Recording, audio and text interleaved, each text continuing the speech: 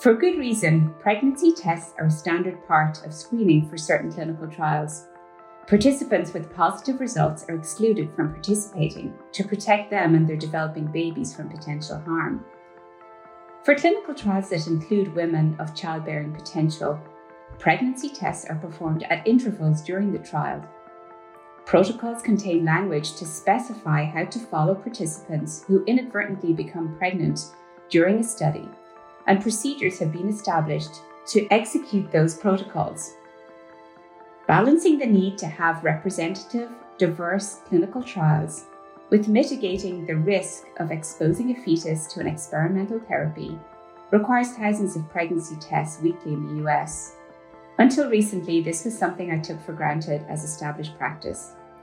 The US Supreme Court's decision in Dobbs versus Jackson's Women's Health Organization changed that.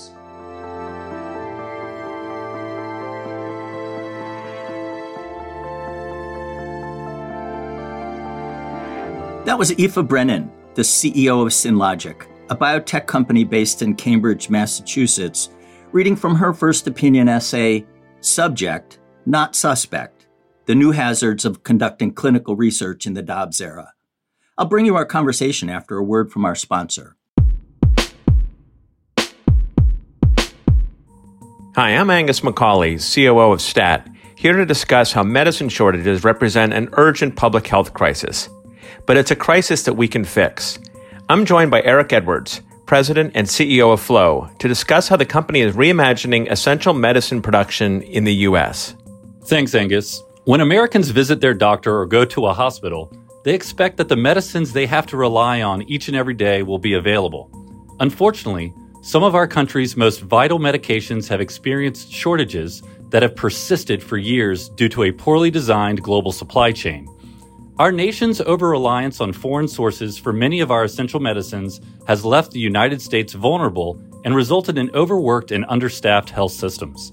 To overcome this challenge, Flow is reshoring the production of essential medicines using the power of advanced manufacturing processes right here at home. For more information on this issue, visit www.flow-usa.com. That's www.plow-usa.com. Welcome to the First Opinion Podcast.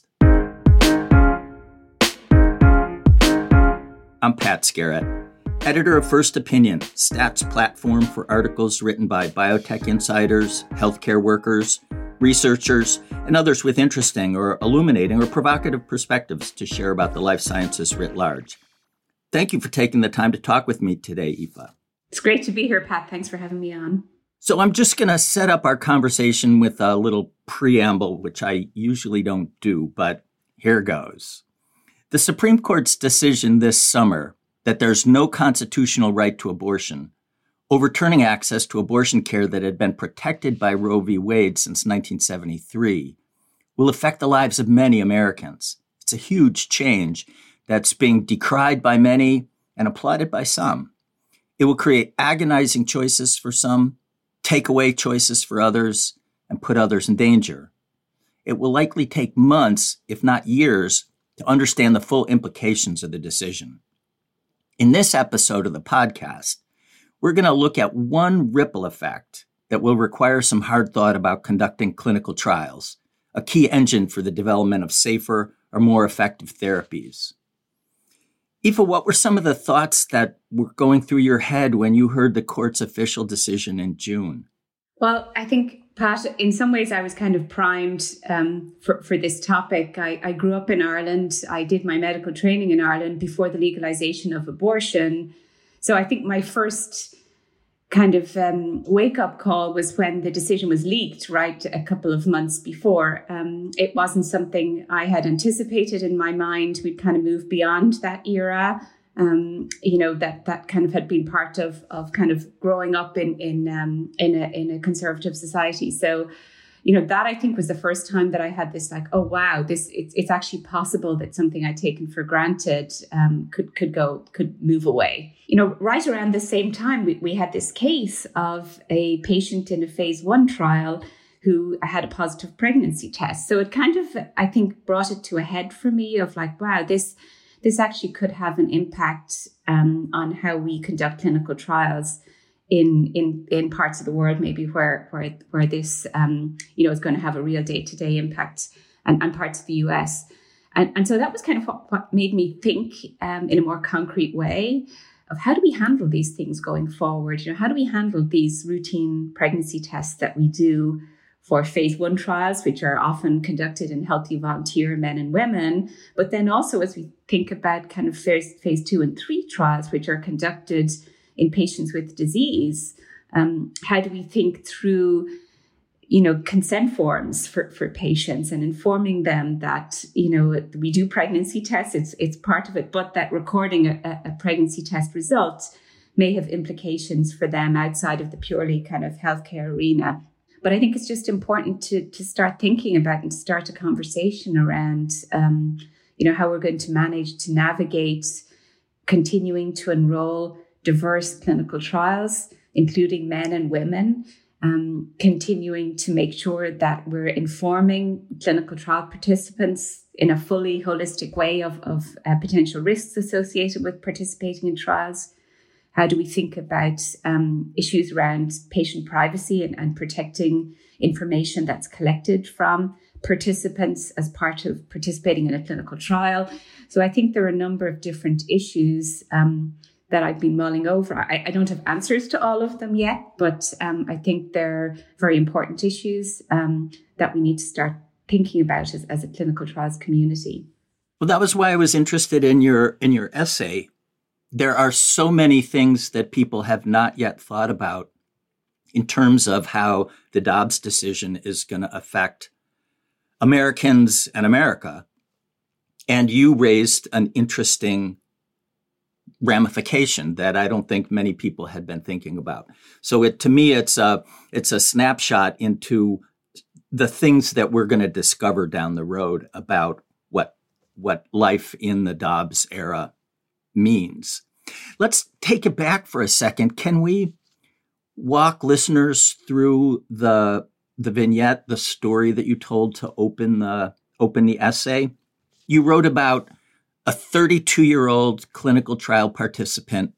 Yeah, so she was in a trial that's pretty standard. It's something that's routinely done for all development companies, a crossover study, basically comparing two different products and whether they were different or similar. And this happens all of the time in clinical research. Often, early phase studies are done with an early manufacturing process. As you advance, you're scaling up, you're getting prepared for late phase development and commercialization. Often there's a question, well, is product A the same as product B, right? Is this product that we made early on in our development at a small scale, because we weren't sure whether this was going to work or not, the same as the product that now is being manufactured maybe in a different facility with a different presentation, the capsules versus, a powder, or there's lots of changes that occur between the time that something is put first into a human and when it appears on a pharmacy shelf. And these trials are pretty routine. And this particular participant participated in the first arm, was discharged from it was performed as an inpatient study so that we can control a lot of things about make sure the patient's taking the drug, make sure we can take frequent sampling to look at, the pharmacokinetics and pharmacodynamics. And then patients discharge, the subject is discharged and comes back in for kind of the second arm. And on admission for that second arm, positive pregnancy test was recorded for that particular participant. And it kind of, triggers, all kinds of questions, right? Of, when did this happen? Is there potential that the fetus was exposed to an investigational product? So there is quite a well-established, documentation system around that positive pregnancy test for patients participating in trials. This particular researcher obviously didn't continue in the second arm of the study, was discharged with an appointment to see an obstetrician. We are obligated to collect follow-up information about that positive pregnancy test.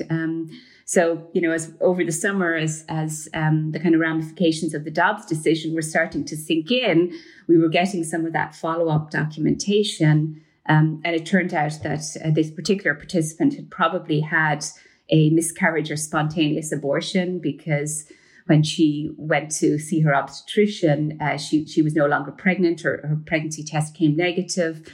The conversation was, well, she probably would never have known that she was pregnant had she not been participating in a trial and had this pregnancy test result.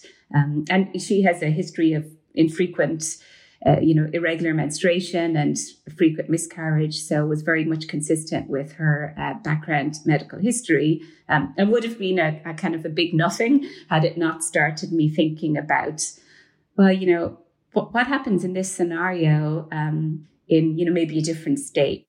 You wrote about it in the context of criminalizing women or providers or anybody who has an association. So in this scenario, the participant found out that she was pregnant, but you did too, and the people who were conducting the clinical trial. So in some states like Texas, which is trying to enforce its abortion ban by letting bounty hunters or people kind of, I would use the term narc, but that's probably from my youth. I would use the term rat. There you go. They both get across the point. That they're using other people to basically spy on people who may have had abortions. So, and they're also, I'm just amazed by the kind of information that might be used. Somebody called them dragnet surveillance tools, like GPS data, keyword searches, text messages, phone records, purchasing history, medical apps, social media activity. All those things could be grist for prosecution. And so that puts a clinical trial or a clinical trialist right smack in the middle of that.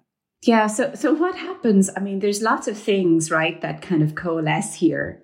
In the old days, it was paper records. It was very, very difficult to, kind of get access to medical records for individuals. Nowadays, that's not the case. So, we publish results for clinical trials. Just to give you kind of an example, we have an obligation to disclose clinical trial results, which often include disposition, right? What happened to these patients? We register studies on clinicaltrials.gov. We provide the results on clinicaltrials.gov because we're trying to increase clinical trial transparency. And in that's, eventually when the study is finished, we'll post these results. And in these results will be the fact that there was a participant on the study who was withdrawn because of pregnancy. It's a reason for withdrawing the subject. I don't know the patient's name. I don't know their identity, but you can imagine a scenario where somebody reaches out to the company and says, hey, I've noticed there was a pregnancy in your study that you just posted on clinicaltrials.gov. We want to know where that patient was enrolled. And you can see how that kind of trickle down would go, right? I don't know what obligations we will have in terms of having to disclose, information. All we know is the site and a patient kind of identifier. We don't have information on the patient's identity, a name. But you can imagine a scenario where that leads to a site.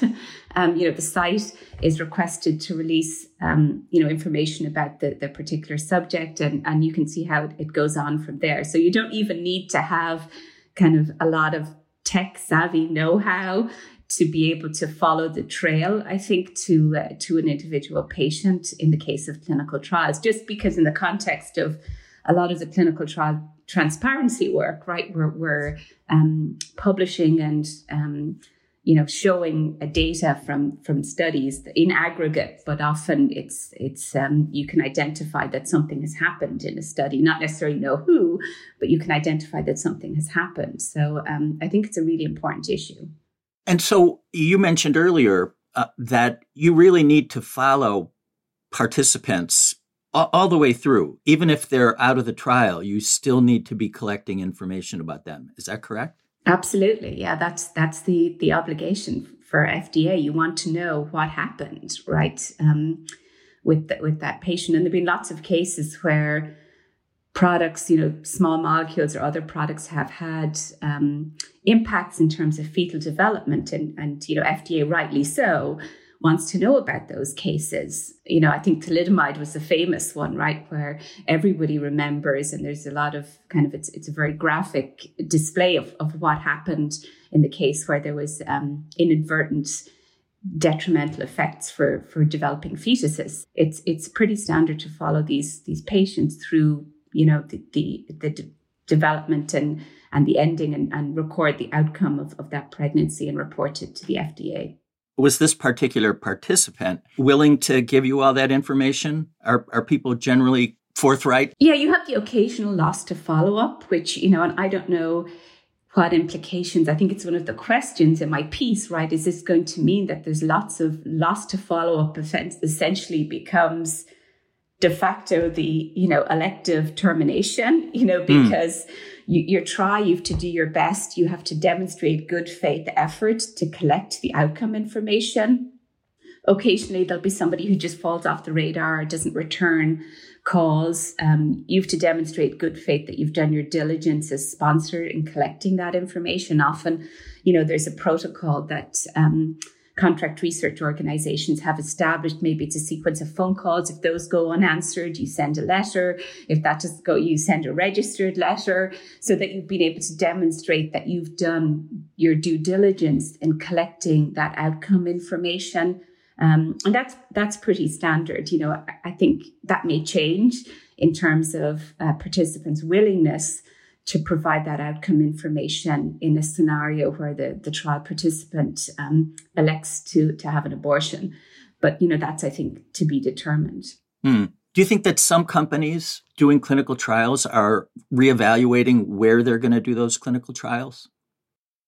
I haven't heard about that yet. I think, like everything, it's what you don't want to do is do more harm, right? By, ending up in a situation where you're excluding, important parts of the country, you're excluding, patients with, that have maybe different demographics, that you have then skew your racial mix, that you really are doing studies that are representative. I think that to me is kind of a bigger step forward than I would be willing to take right now. You're describing a balancing act, in a sense, about trying to get representative populations and still trying to operate in a way that doesn't put you and the people who are participating in trials at risk. We had, in the early days of this podcast, we had a physician, Catherine Mezzacapa, and Ruth Faden, an ethicist at Hopkins, making the case that pregnant people need to be included more in clinical trials, not less. Do you think that, is there a possibility that Dobbs will lead to less? I think it's early to say. I do think it's going to. I don't think there are going to be changes. I do think those changes will come in various flavors. How women in states that maybe have the most kind of extreme restrictions and have some of the developing, kind of a track record of maybe criminalizing or, taking action against women for, exerting choice in terms of their healthcare decisions. It will take a while for that to play out, right? But I can imagine, just putting myself in that scenario, right? It would certainly cause me to think twice about participating in a clinical study were I to find myself in that situation in a state like that, particularly early phase studies where, if you have a disease, if you have cancer, right, it's a different calculus. But early phase studies where it's a phase 1 or phase 2 study, where you're really doing it to kind of advanced science and you want to make sure that you're getting this representative population. I think that may be the first place you would see an impact before you would see an impact on the later phase studies. But it's early days. I still don't fully understand how this is going to kind of pull through. I think it's just something as an industry we need to be acutely aware of and watching out for, and hopefully, leading the way on on how we're going to deal with kind of this balancing act, as you say, Patrick. Many companies, biotech companies, pharmaceutical companies have really found the light when it comes to diversity for all sorts of reasons. What kinds of things is your company doing to try to get the most diverse participant population it can? Yeah, so I think the first thing is to measure, right? To make sure that we're looking at what's the makeup of our clinical studies. Our lead program is in a disease called phenylketonuria, which, understanding what's the epidemiology of that disease, what's the population that's impacted, and making sure that your clinical trials will truly reflect that population that are going to be kind of the patients that will be prescribed the product at the end of the day is really important.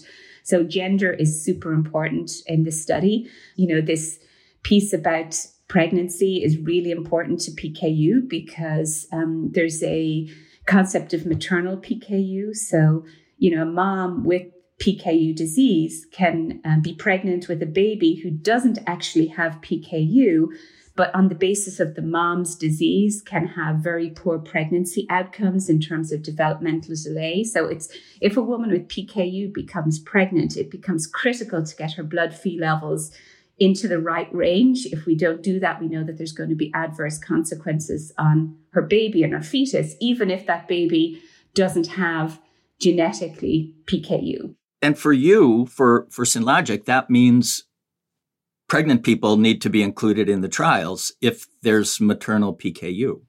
Oh, that's a good question. It's something we talk about a lot. I think what's most important for us now, we're in phase 2. We've got some really good data. We really need to make sure that we understand the pharmacology of the product in men and women, in kids, in teenagers and adults. This is a disease that comes on at birth. And so that's what we're working on. Once we have completed our phase 3 study, we get this question all of the time for prescribers. They think about our product and they say, wow, this would be really great for women who are thinking about becoming pregnant or who are pregnant and need to get their Phe levels under control. Usually how that occurs is once we've completed the phase 3 study, we would then do a specific study looking at use of the product in women who are pregnant before we would go, wholesale to, expanding our label to have the product used in pregnant women. You want to make sure it's just such an important time. I think you have to be very cautious.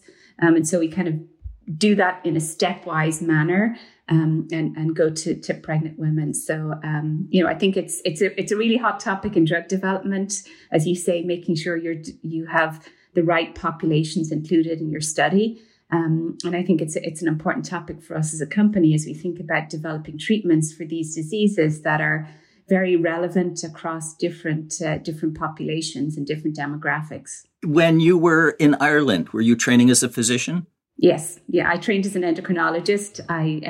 So went to med school in Ireland, did all my training there, and then moved to the US for 1 year only 20 years ago. So, as often happens, you just get stuck in the there's so many opportunities here, be it in academic medicine or in biotech industry.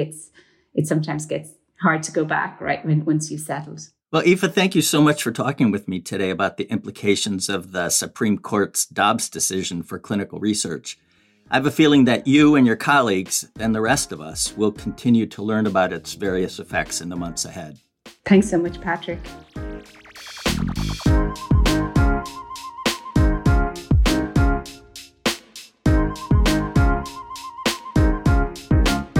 Thank you for listening to the First Opinion podcast. It's produced by Teresa Gaffney. Alyssa Ambrose is the senior producer, and Rick Burke is the executive producer. I'd love to hear from listeners. Please let me know which First Opinion contributors you'd like to hear on the show, or what topics the podcast should take on. You can do that by sending an email to first.opinion@statnews.com. And if you have a minute, please leave a review or rating on whichever platform you use to get your podcasts. That's it for now. Be well as we continue to navigate the realities of COVID and the whitewater ahead.